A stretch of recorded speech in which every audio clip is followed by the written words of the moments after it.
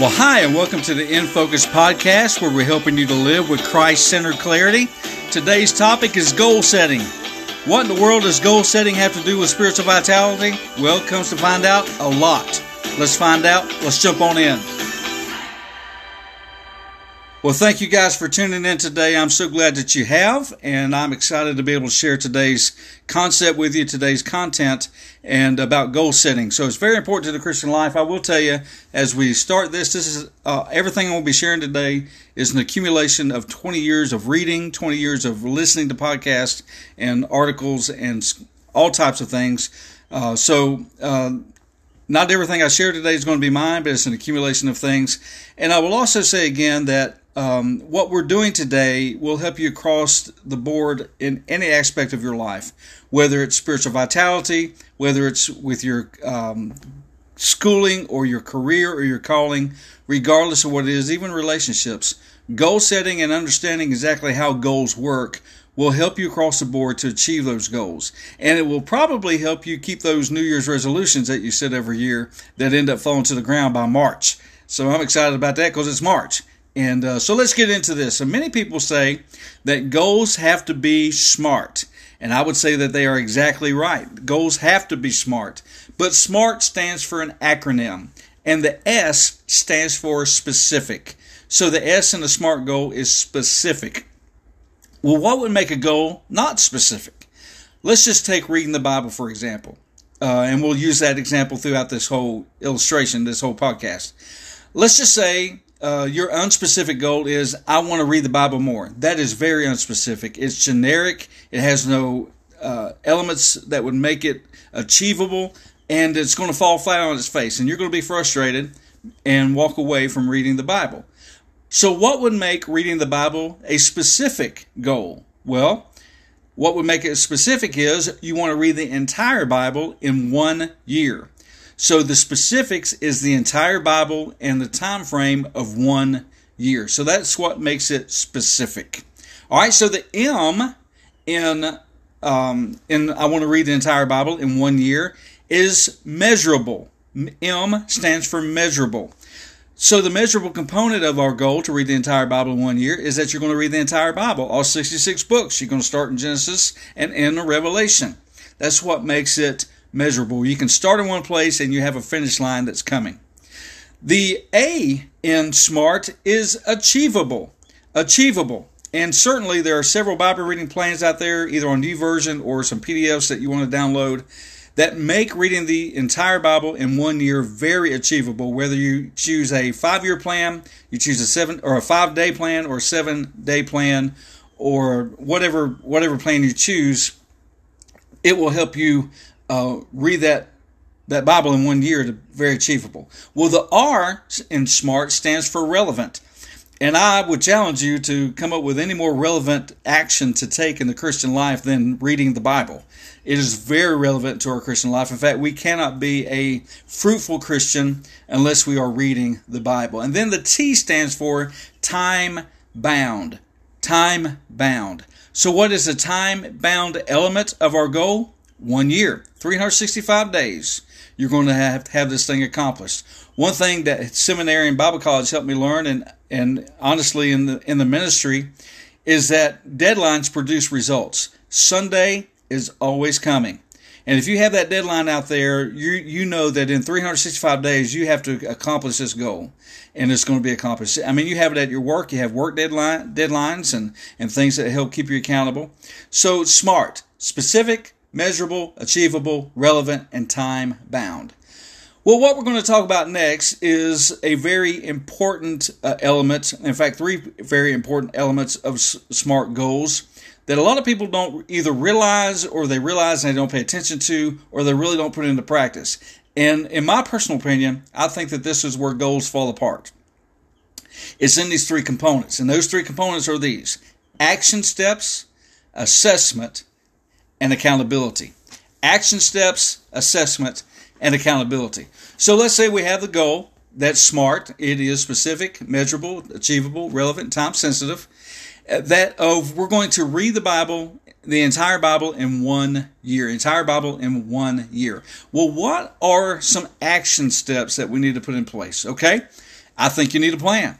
So there, like I said earlier, there are several places that you can download a Bible reading plan that will either take you through a chronological reading, it will take you through the Old Testament, New Testament, or a mismatch of those readings each day. But you need to have a plan and put that plan in place, and you need to have a way of tracking that. So if it's a PDF that you download that you can mark off, or if it's a Bible app that will take you that will measure it for you, that you've completed this reading for a specific day, you need to have that plan. So that's the first action step that to read the entire Bible in 1 year.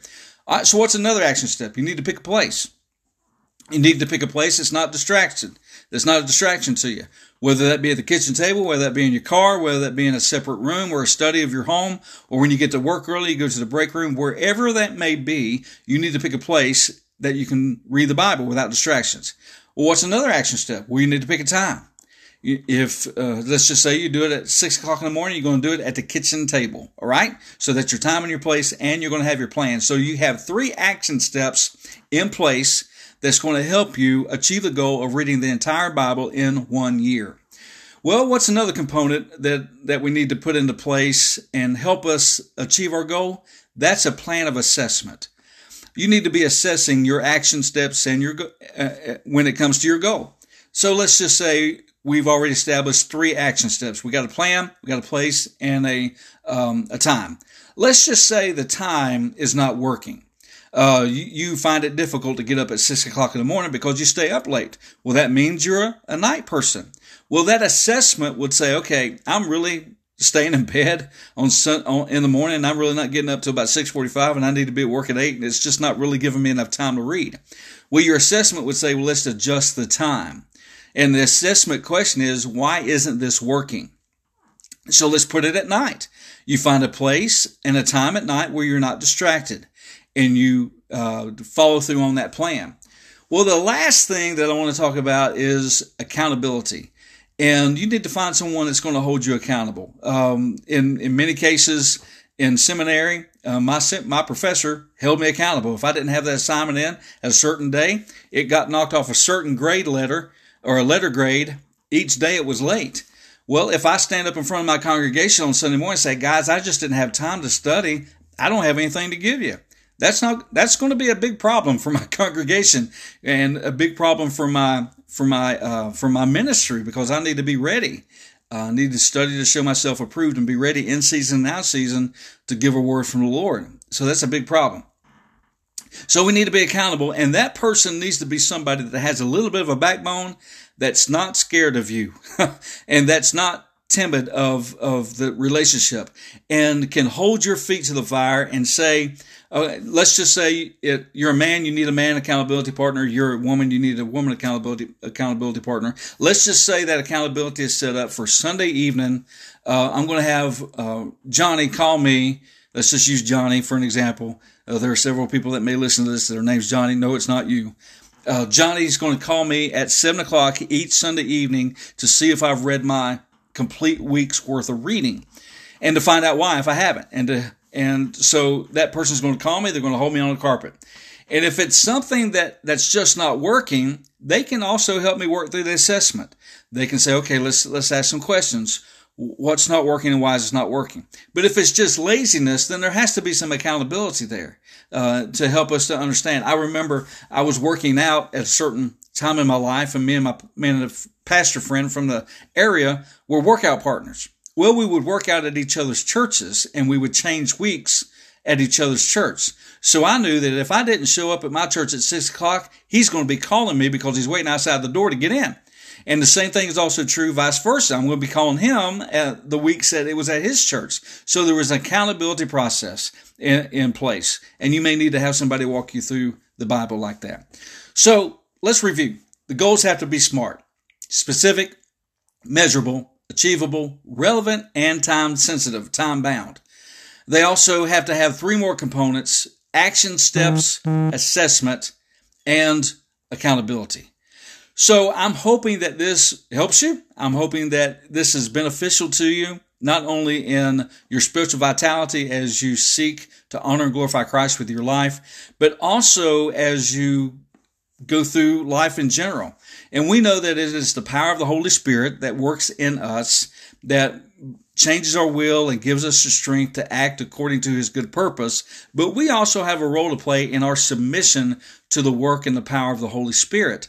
And this accountability process, these goal settings, helps us submit to the process of spiritual vitality.